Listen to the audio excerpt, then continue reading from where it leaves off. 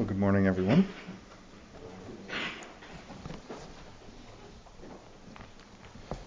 We're going to start this morning in Matthew 22.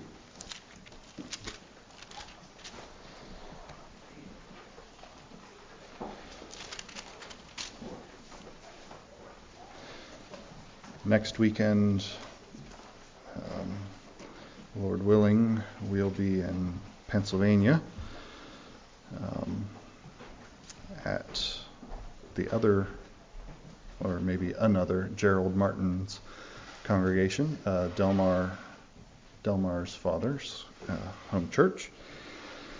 And they assigned me 3 sermons for next weekend on Christian virtues. And they gave me 3 virtues per sermon. So I hope everybody took advantage of the facilities between Sunday school and the message. You might be here a while. It's been good for me to have to dig in on these subjects, but it has made me think they probably should all be 9 sermons instead of 3 sermons.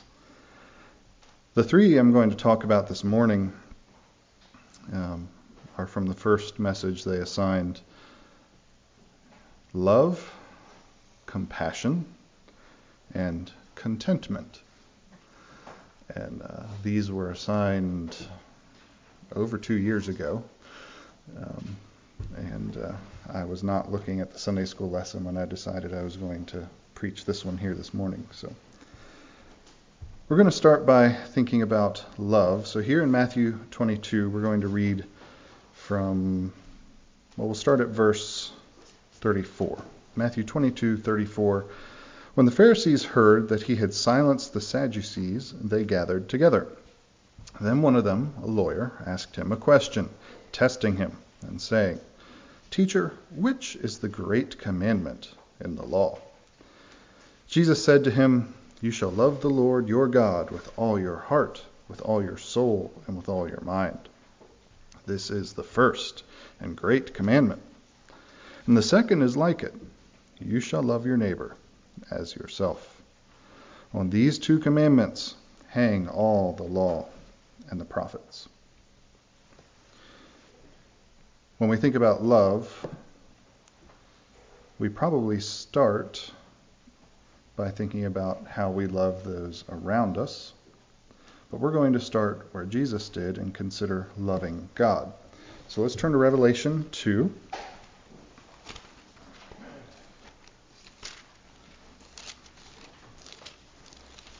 And look at a warning we have here in Revelation 2 in the letter to the church of Ephesus. In Revelation 2, starting at verse 1. To the angel of the church of Ephesus write, "These things says he who holds the 7 stars in his right hand, who walks in the midst of the 7 golden lampstands. I know your works, your labor, your patience, and that you cannot bear those who are evil. And you have tested those who say they are apostles and are not, and have found them liars. And you have persevered and have patience and have labored for my name's sake and have not become weary. Nevertheless, I have this against you, that you have left your first love." I didn't look back to see when it was. Sometime in the past I preached from this passage here, the idea of our first love. And as I was reading this passage again and thinking about the glowing endorsement we have in verses 2 and 3, and then just the shattering effect of verse 4, I'll just remind here that the idea of first love here is not first in a timeline like you loved me first and moved to something else, but it's the primary love, the chief love. That's more the idea of the wording there for first love. So it's not so much about timeline, it's about the depth and the reality of it. The chief love, the thing that you love above all else. So this is not a condemnation that you've moved on from loving something you once did, though there is an aspect of that. It's you've stopped holding dear what is the dearest. This isn't a church being told, you have a lot going for you, but here's a little something wrong. This is a devastating thing to hear. You have left loving me above all else. And then God tells them, I have this against you. Do you want God to have something against you? We don't like it when people have something against us. We really don't want God to have something against us. And yet, have we ever really stopped, quieted all the other noise in our lives, and asked ourselves, truly and honestly, do I want God to have something against me? And, well, does he have something against me? What is my chief love? And it's, I don't know if scary is the right word, but Revelation 2 here, there's just so much that the church at Ephesus was doing well, but God had something against them. They had left their primary love, their chief love. And then in Matthew 22, Jesus says, the first and greatest commandment is to love God with all you've got. So this first and greatest, I guess maybe we have a timeline. We have both of the versions of first love, timeline and magnitude. It comes before and above all else. Everything flows from it. Everything is affected by it. And so the question for us to consider this morning is, what is your first love? Is there anything in your life that affects everything else about your life? It ought to be God, our love for him, our commitment to him. There should be nothing in our life that is untouched by that. There should be no decision we make that in some way isn't influenced by that love. So what is your first love? And as I think about that, I think about, people are passionate about a lot of things, and so you might look at someone and say they're passionate about this or that, and so maybe that's their first love, their favorite sport, favorite hobby, whatever, maybe his first love is fishing, or her first love is whatever. That's not really, that would rarely be right, because I've met some people who were pretty, if we use fishing, we're pretty into fishing. But there were parts of their lives that were not affected by fish and lures and sinkers and hooks. There were parts of their lives that weren't touched by that. I worked with one fella who I would say too much of his life was touched by it, but not all of his life was. So no, he was passionate about it, but I wouldn't have said that was his first love. A person's first love affects everything they do, they say, they think. It permeates your life. It gets in there. It soaks into your life to the point that nothing is unaffected by it. That's what we're talking about when we talk about a first love. Is God your first love or not?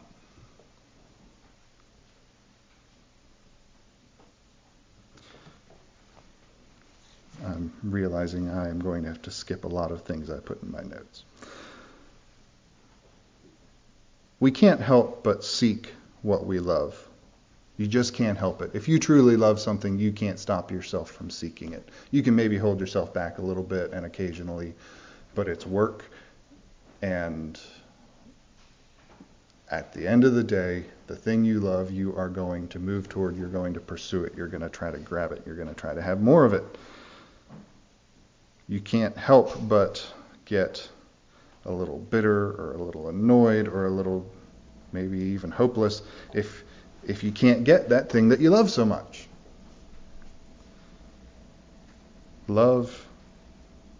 Pursuit is the mark of true love. That's where we see David writing things like, one thing have I asked of the Lord, that will I seek after. That's in Psalm 27. Or in Psalm 63, he says, O God, you are my God, earnestly I seek you. That's the pursuit of true love. When he composed those songs, he was consumed with love for God and a desire for God, and that love compelled him. In 2 Corinthians 5, Paul talks about the love of Christ constrains us, and the Greek word used there for constrain, you'll find compels, as I think it's the New King James translates it, controls, the English Standard translates it. It has the idea of a moving force. It's a force that it's making you either go somewhere you don't want to go. Well, you maybe not don't want to go, but it's making you go somewhere, or it's keeping you back from something. It is a moving force. That is how Paul describes the love of Christ. It constrains us, it compels us, it controls us, it moves us.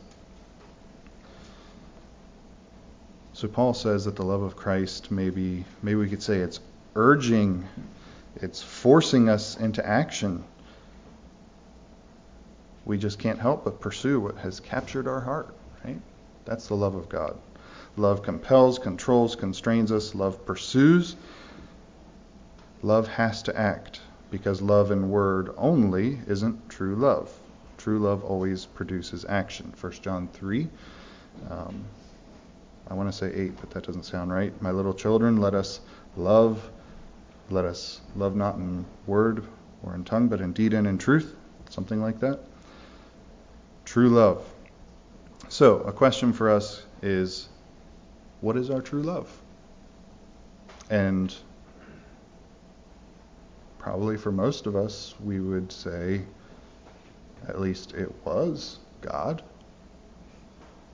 But my challenge for you is not, was God your first love, your chief love, but is God your chief love? The first indicator that we've lost passion for God, that he's no longer our primary love, the first indicators of that aren't necessarily that we're going after false teaching, or we're falling into immorality, or we're just outright sliding away. I read Revelation 2 and see it sure looked like they were serving Christ, enduring hardship with some measure of faithfulness, and the observers looking on would have said, look at that church. They were toiling, they were patiently enduring adversity, we read there, but they didn't have that burning desire for God. They were no longer earnestly seeking him.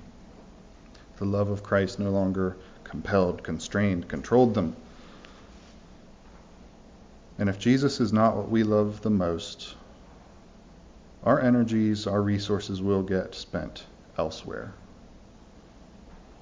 No matter how well I do at keeping some of the basics. I might even look faithful on the outside. But what is truly my drive? Am I living for him out of a heart for him? What are you really seeking?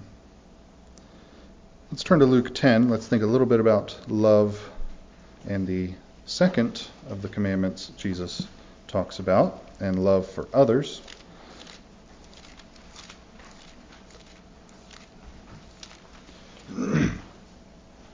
Luke 10, and we'll start reading at verse 25.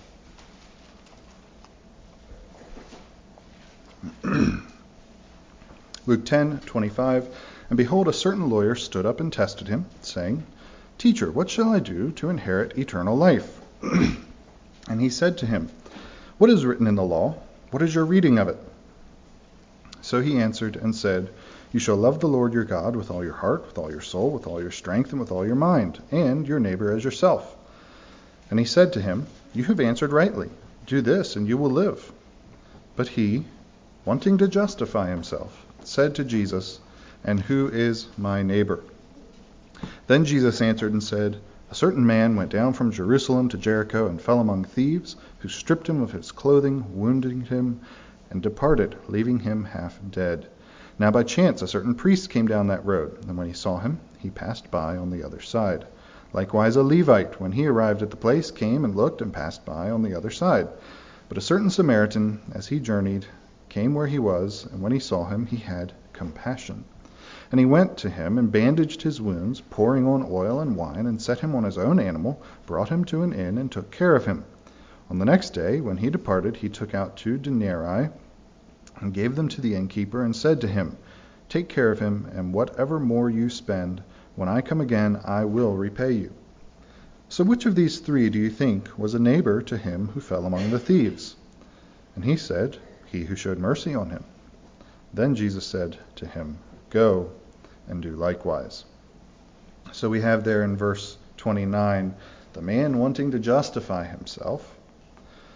And then this is all in the what we call the Good Samaritan. The fact that he was a Samaritan carried more weight for those who would have heard it initially than it does for us, I guess, because of the friction between the Samaritans and the Israelites. But really what it comes down to is the loving person.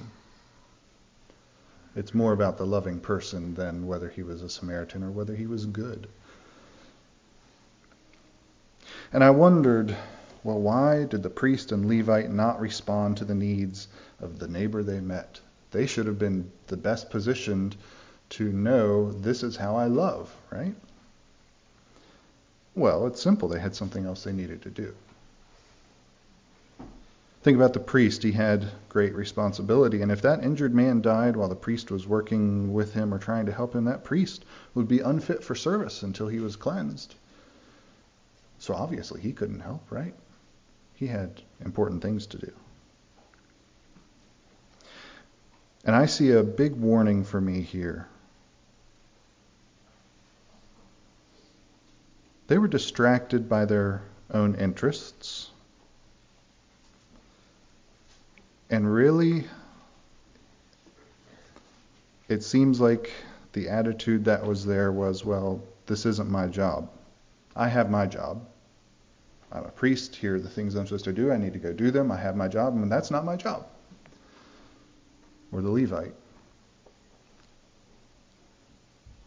And whether really it was them being distracted by their own interests, whether it was them being callous, or whether it was them just saying, well, it's not on me, it's not my job to do that. Well, I think I've said before, not my job is one of my least favorite phrases. That just points to a rottenness in your core that's going to get pretty nasty in your life if you don't deal with it. That's an attitude that really doesn't have the place in the life of a servant.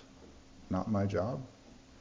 And I'm not saying that you can do everything and that you have no limits. That's not what I'm saying. But if you've got an attitude, if that is a big part of your vocabulary, I think you're going to have some struggles. Not my job. It wasn't the Samaritan's job. It wasn't even within the bounds of acceptable culturally for him to stop and deal with this person. If that man hadn't been half dead, he might have said, "Oh, I don't want a Samaritan touching me." That's the kind of relationship they had. It wasn't his job. But he was moved in loving compassion.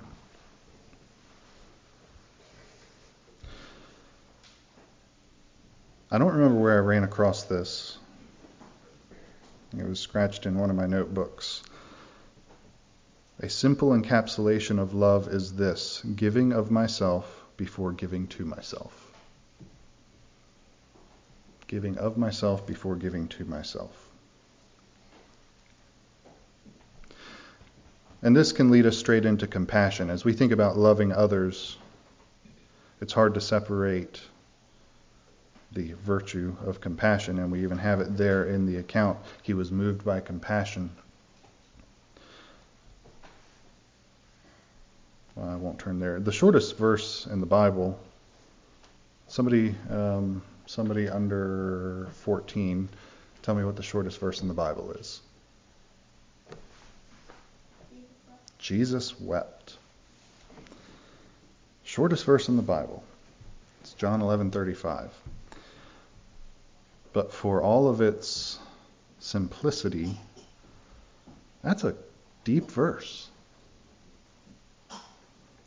Jesus wept after speaking with Lazarus's grieving sisters, Martha and Mary. And from the context there, we see he sees all the mourners. He talks to the sisters, and in some ways that seems natural enough that Jesus wept, except, well, Jesus had come to Bethany to raise Lazarus from the dead. He knew that in a few short minutes all this weeping that was going on was going to turn into astonishment and joy and probably still some tears, but they would have been different kind of tears at that point. He would have known that worship was going to come out of this.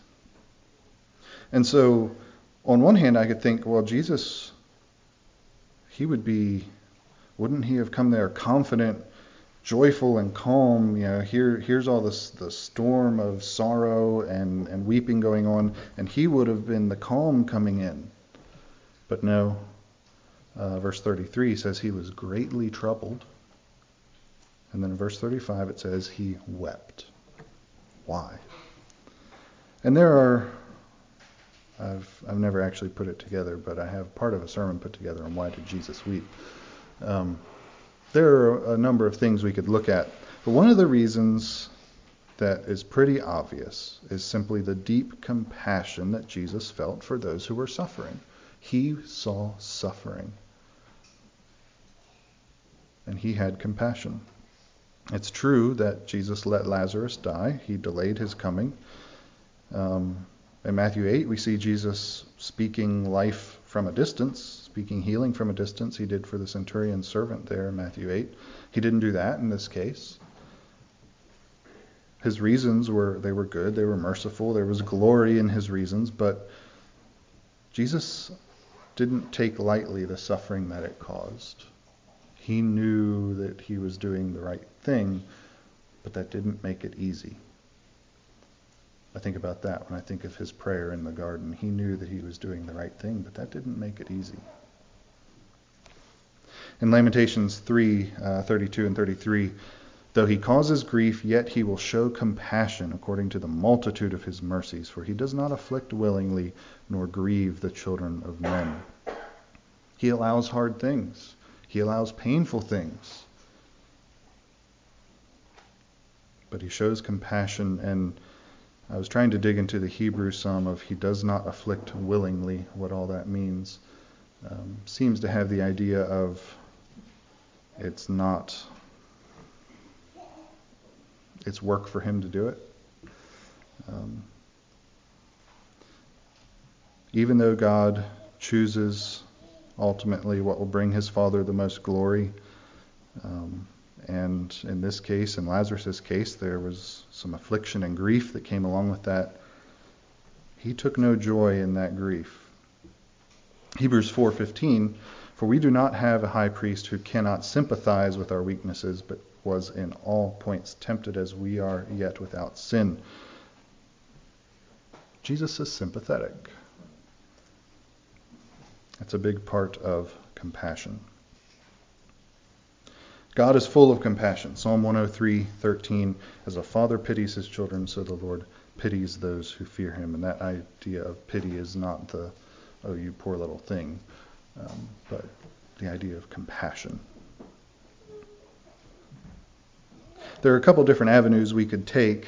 We could walk down a couple different streets as we think about compassion. I thought a lot about compassion for those who are lost, and focusing on the ultimate need of people, the need of a Savior, the need of redemption and a right relationship with God, a need of freedom from sin. But we can also think about compassion on the practical or physical needs around us. In many ways, the problems we have with compassion or with a lack of compassion, though, affect both. if we are not compassionate, we are not going to be reaching out to people in their need of a Savior, nor will we be reaching out to them in their need of food or transportation or a warm place to sleep.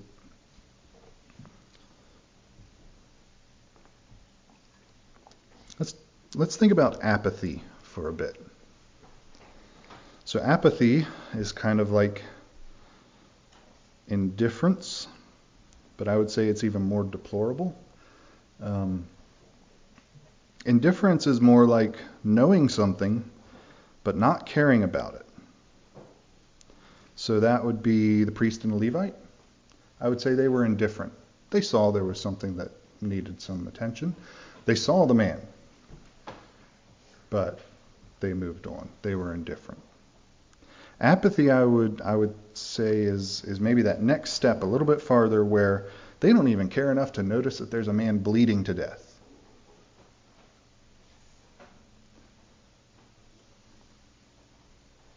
Some of us just don't care that much about people. And I would say especially some of us just don't care that much about lost people, if we think about the ultimate need. We wouldn't ever say it. We wouldn't ever say, well, I just don't care about people. But what do our priorities and lives reveal about our true care for people? Do we take time in our busy schedules to interact with and engage those who don't know Christ? Do we have non-Christian friends or connections? And I'm not talking about, go out and develop deep relationships with unredeemed people. But do you have any friends or acquaintances or contacts that you relate to that don't know God? Lost people are a low priority.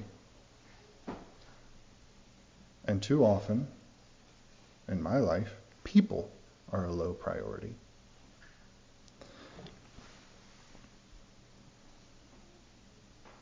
I was challenged when I read a question I had written in one of my notebooks a while back of, when was the last time you intentionally got together with someone who does not know Christ?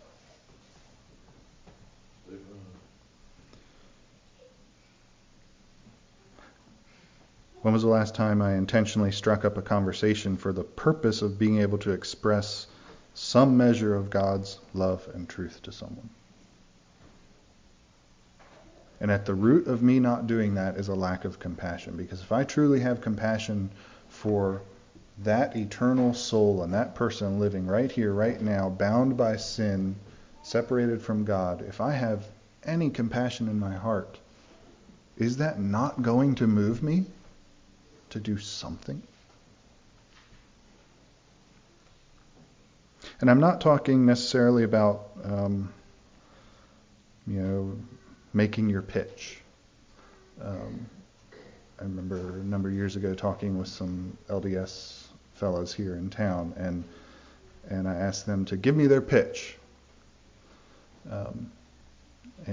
So the kind of leader of there were three fellows there, the leader of them, he gave his pitch. He spent maybe 4 minutes just walking through his steps of why I needed to care about things that he thought I needed to care about.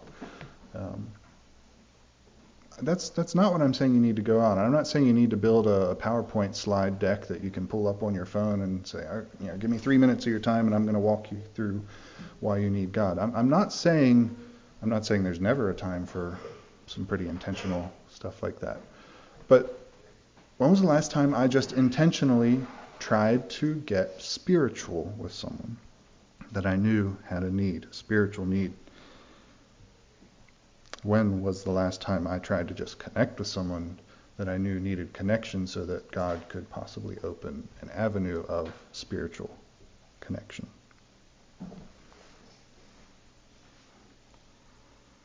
We won't read Matthew 5 for the sake of time, but that's where Jesus talks about in 43, starting at verse 43, he talks about You have heard it was said, and that's the section on starting at verse 43, you shall love your neighbor and hate your enemy, but I tell you, you need to love your enemies, you bless people who curse you, you do good to people who hate you, you pray for people who spitefully use you and persecute you. We can fall into the trap of believing that as long as we don't hate people or dislike people, we're okay.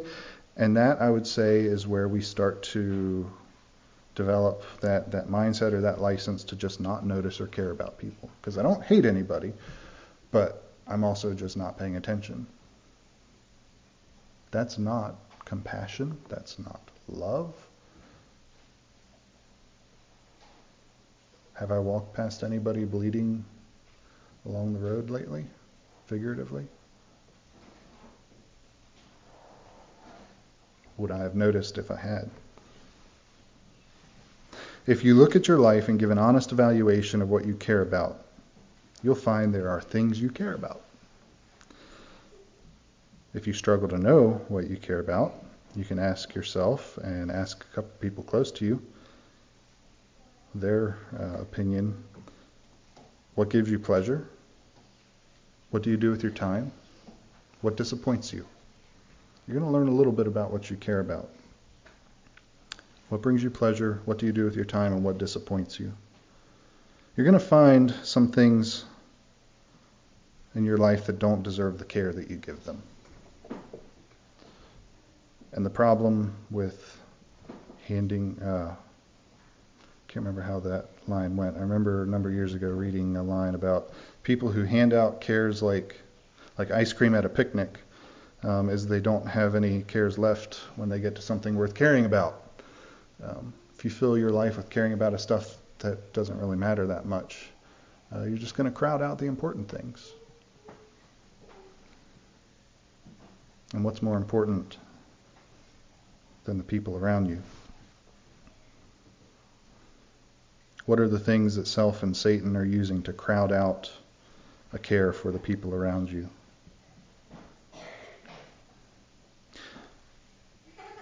I need to move on to contentment, but I'll just say this. Do you even care about people? We're talking about love and compassion right now. Do you even care about people? And if you think you do, but want to challenge yourself a little deeper to see if maybe you're a little have a little self-delusion going on, could you be convicted, as in convicted in a court, of caring about people? In other words, is there any evidence of it that you can find in your life that you actually care about people? Do I have any evidence in my life that I care about people? Because it's one thing for me to say, oh yes, I care about people. I think about Daniel and how there was no trouble getting the evidence to prove that he was dedicated to God above the king. They wouldn't have needed any sort of trial. It was right there. It was obvious. The evidence was, you just couldn't miss it. Is there evidence in my life that I love God more than anything else? And is there evidence in my life that I care about people?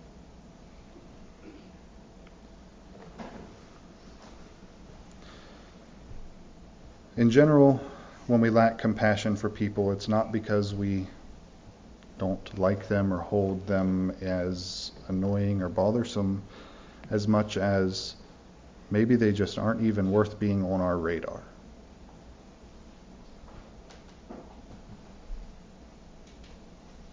Do you have compassion? Do you model your life like Jesus in that way, to be sympathetic and compassionate?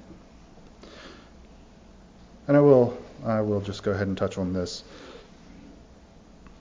Sometimes it's easy. Okay, so if it's not the apathy problem and just, well, I'm not paying enough attention to even care,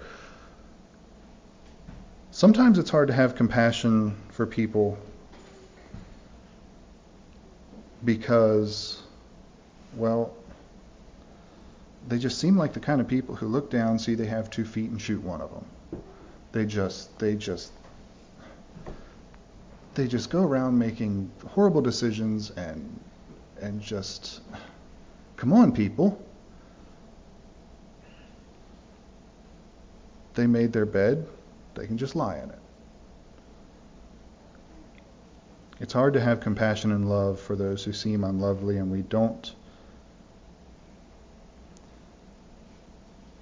Sometimes it's hard to look at people making horrible decisions and throwing their lives away and muster up anything other than that feeling of, well, they brought it on themselves. We see a life full of heartache and hardship, and frankly, we just don't want to have much to do with them. Romans 5:8 says, God demonstrates his own love toward us in that while we were still sinners, Christ died for us. Jesus didn't look down at humankind and say, they made their bed, now they can lie in it. What right do I have to say that? God the Father didn't look down and say, no way is my only begotten Son going to go down there and suffer unimaginable pain and anguish for a bunch of people who chose to mess up.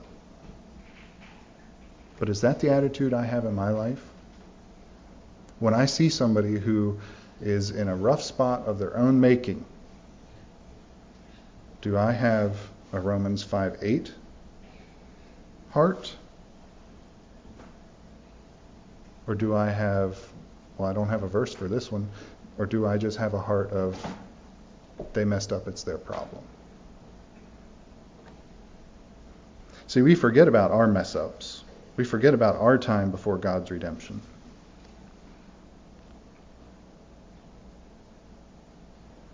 God reached out to us when we were the ones who messed up.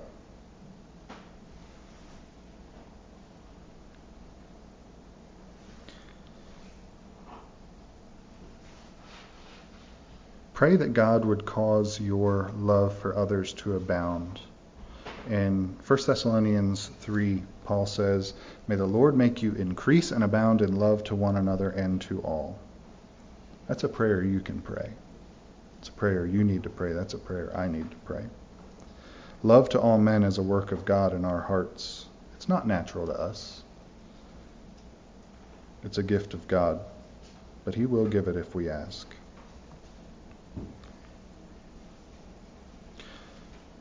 Let's think about contentment for a little bit. I was thinking about it in Sunday school class with what Caleb shared in the devotional, and then with the lesson we had.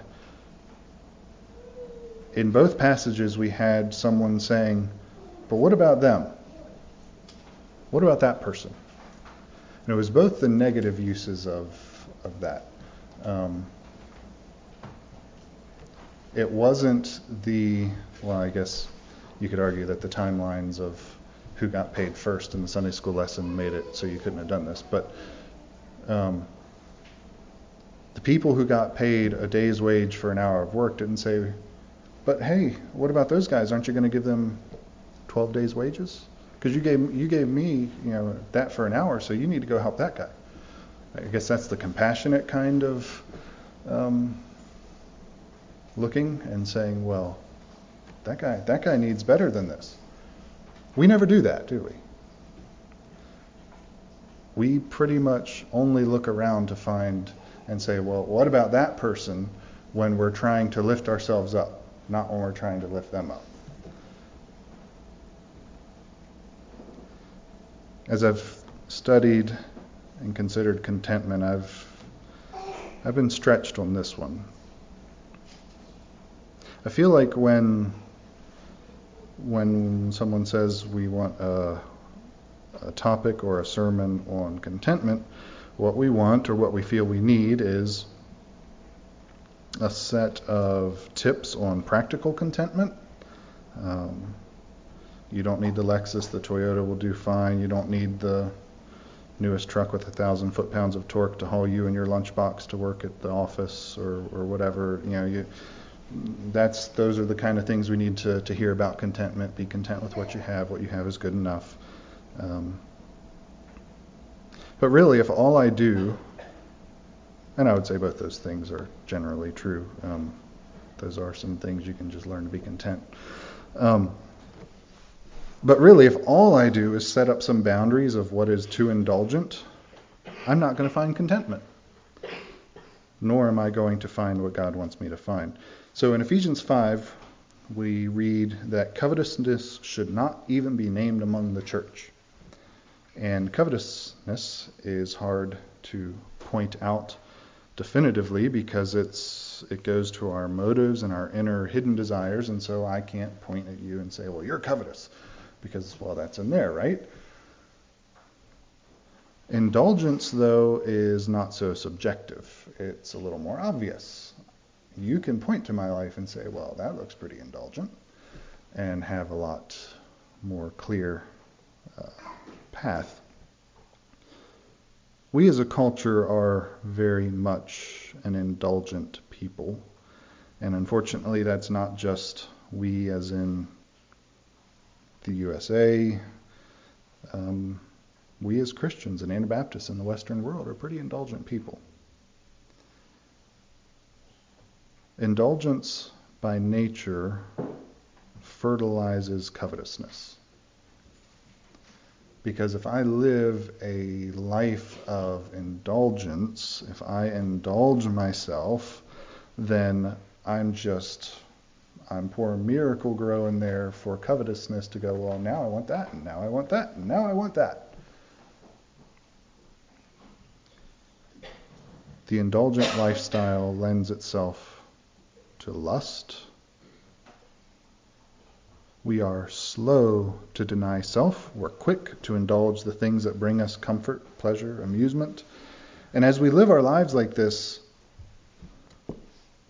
what strength do we expect to have built to face a temptation to covetousness, a temptation to lust? If I'm used to indulging in the things that bring me pleasure, and I'm not saying, no, I'll say it in the positive, even acceptable things. We can indulge in things that are not bad things. But I'm saying if I'm just used to indulging in whatever brings me pleasure, why do I think I'll be able to keep from indulging in the negative or the sinful things? If I don't practice self-denial in a real way, in a regular way, what chance do I have of not giving in when the sinful desire comes across the radar? We've heard probably dozens of, either heard or read dozens of sermons and devotionals and articles decrying how the unregenerate, the unredeemed, they live their life with the mindset of, if it feels good, do it. That's how the people of the world approach life. If it feels good, do it. The scary observation of Christianity today, and even my own tendency, is settling into, if it feels good, and it isn't outright sin, and it isn't against our church agreement, and I can afford it, I'm going to do it. And this leads us to a view of self-denial as something that maybe we classify like martyrdom. It's something we will do if we're called to it, but it's not a practice for daily life.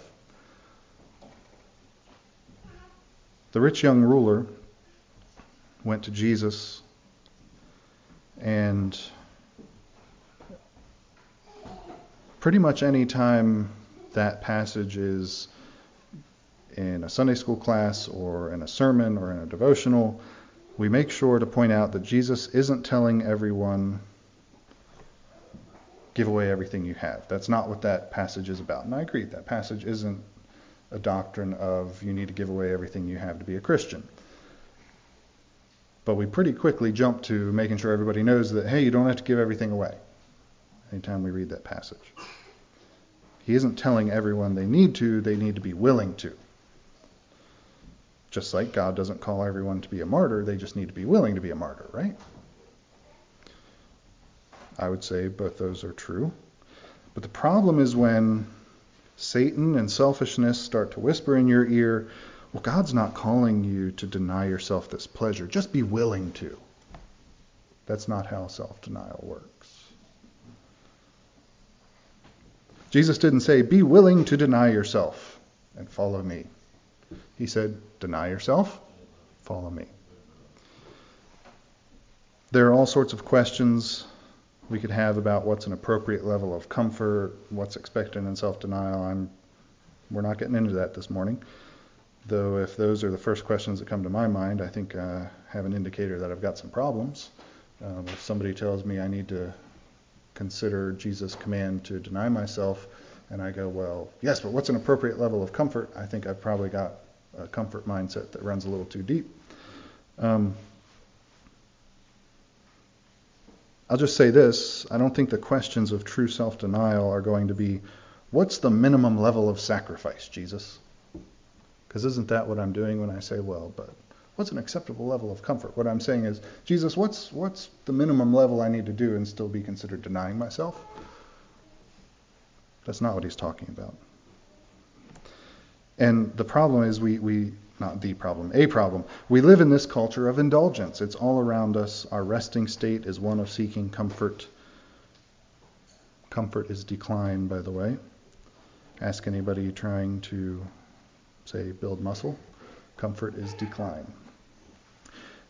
Until we can find a way to have our drive in life be that unstoppable pushing forward to the kingdom of God, we're going to face struggles, we're going to face problems, we're going to face questions, we're going to wonder, well, is that too indulgent? We're going to wonder, am I actually denying myself to follow Christ? In our humanity, we want to know, well, what's the minimum level of self-denial required? And then we're back to, is God the biggest force in my life? Is my love of God the thing that touches everything I do?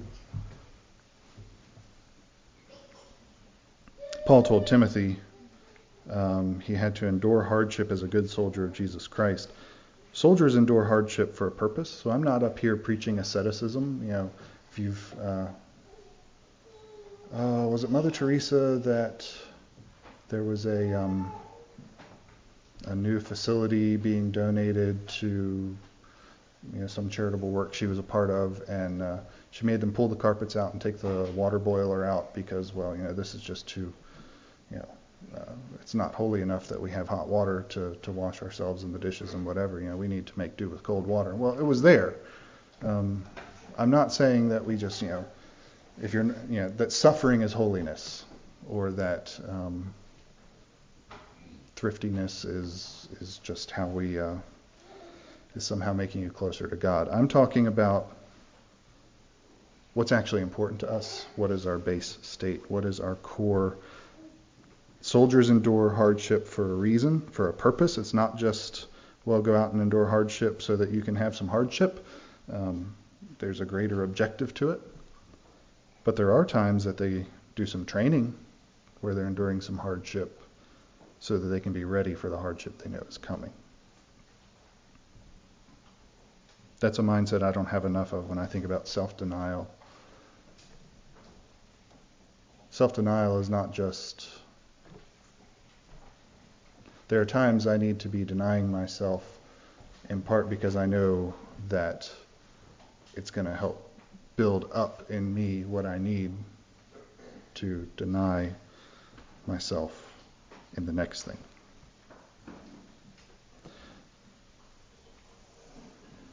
Jesus said, if you would be my disciple, deny yourself, take up your cross and follow me.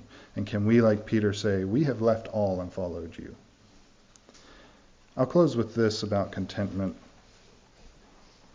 So this has been more about denying myself and not being indulgent. That's not the key to contentment either. That's no more the key to contentment than saying, he makes do with a vehicle like this, so I can make do with a vehicle like that. That's not quite how it works. The secret to Christian peace and contentment is not a secret. It's not some knowledge that's hidden away and it's only revealed to those who achieve some higher degree of enlightenment. It's a secret hidden in plain sight through the Scripture. It's available to anyone willing to believe it. I'm going to read a couple verses from Luke 12. Jesus speaking in Luke 12:22. Then he said to his disciples, therefore I say to you, do not worry about your life, what you will eat, nor about the body, what you will put on. Life is more than food, and the body is more than clothing. Consider the ravens, for they neither sow nor reap, which have neither storehouse nor barn, and God feeds them. Of how much more value are you than the birds? Skipping down to verse 28. If God so clothes the grass which today is in the field and tomorrow is thrown into the oven, how much more will he clothe you, O you of little faith? Do not seek what you would eat or what you would drink, nor have an anxious mind, for all these things the nations of the world seek after, and your Father knows that you need these things. But seek the kingdom of God, and all these things shall be added unto you. The secret to contentment is very simple. It doesn't require some heroic act of piety. It doesn't require some heroic act of self-denial. It requires a more childlike response from us. And the simple summing up of it that you'll find in the Bible is in Proverbs 3:5. Trust in the Lord with all your heart. If God is your everything, and He is your provider, you can find true contentment. Trusting is simple, but it is by no means easy. Another way to say that would be trusting God is not easy, but it's not complex. Loving and trusting God is the secret to true contentment. Philippians 4:6 and 7, Paul says, "Be anxious for nothing, but in everything by prayer and supplication, with thanksgiving, let your requests be made known to God. And the peace of God, which surpasses all understanding, will guard your hearts and minds through Christ Jesus." See, I could develop some sort of a grid up here showing how I could compare what I have to what my neighbor has, and I can be happy with a Mazda that has some creaks and rattles because Miss So-and-so across the street, she has to walk to work. So obviously I can be content with a car that has some rattles, right? Well, I can rejoice in my wage because Mr. What's-His-Name works at Lowe's and he makes considerably less than me an hour, and so obviously I can be content with my wage. And I'm not saying there's no benefit in counting your blessings. We should be counting our blessings. But we don't rely on, I have it better than person X as the foundation of our contentment. And yet too often that's what we turn to. Contentment, a true view of God, a love for God, and a trust in God is the only recipe for settling into true contentment. The question I will leave you with is God enough? Thank you for your time. God bless you. Can we have a song, please?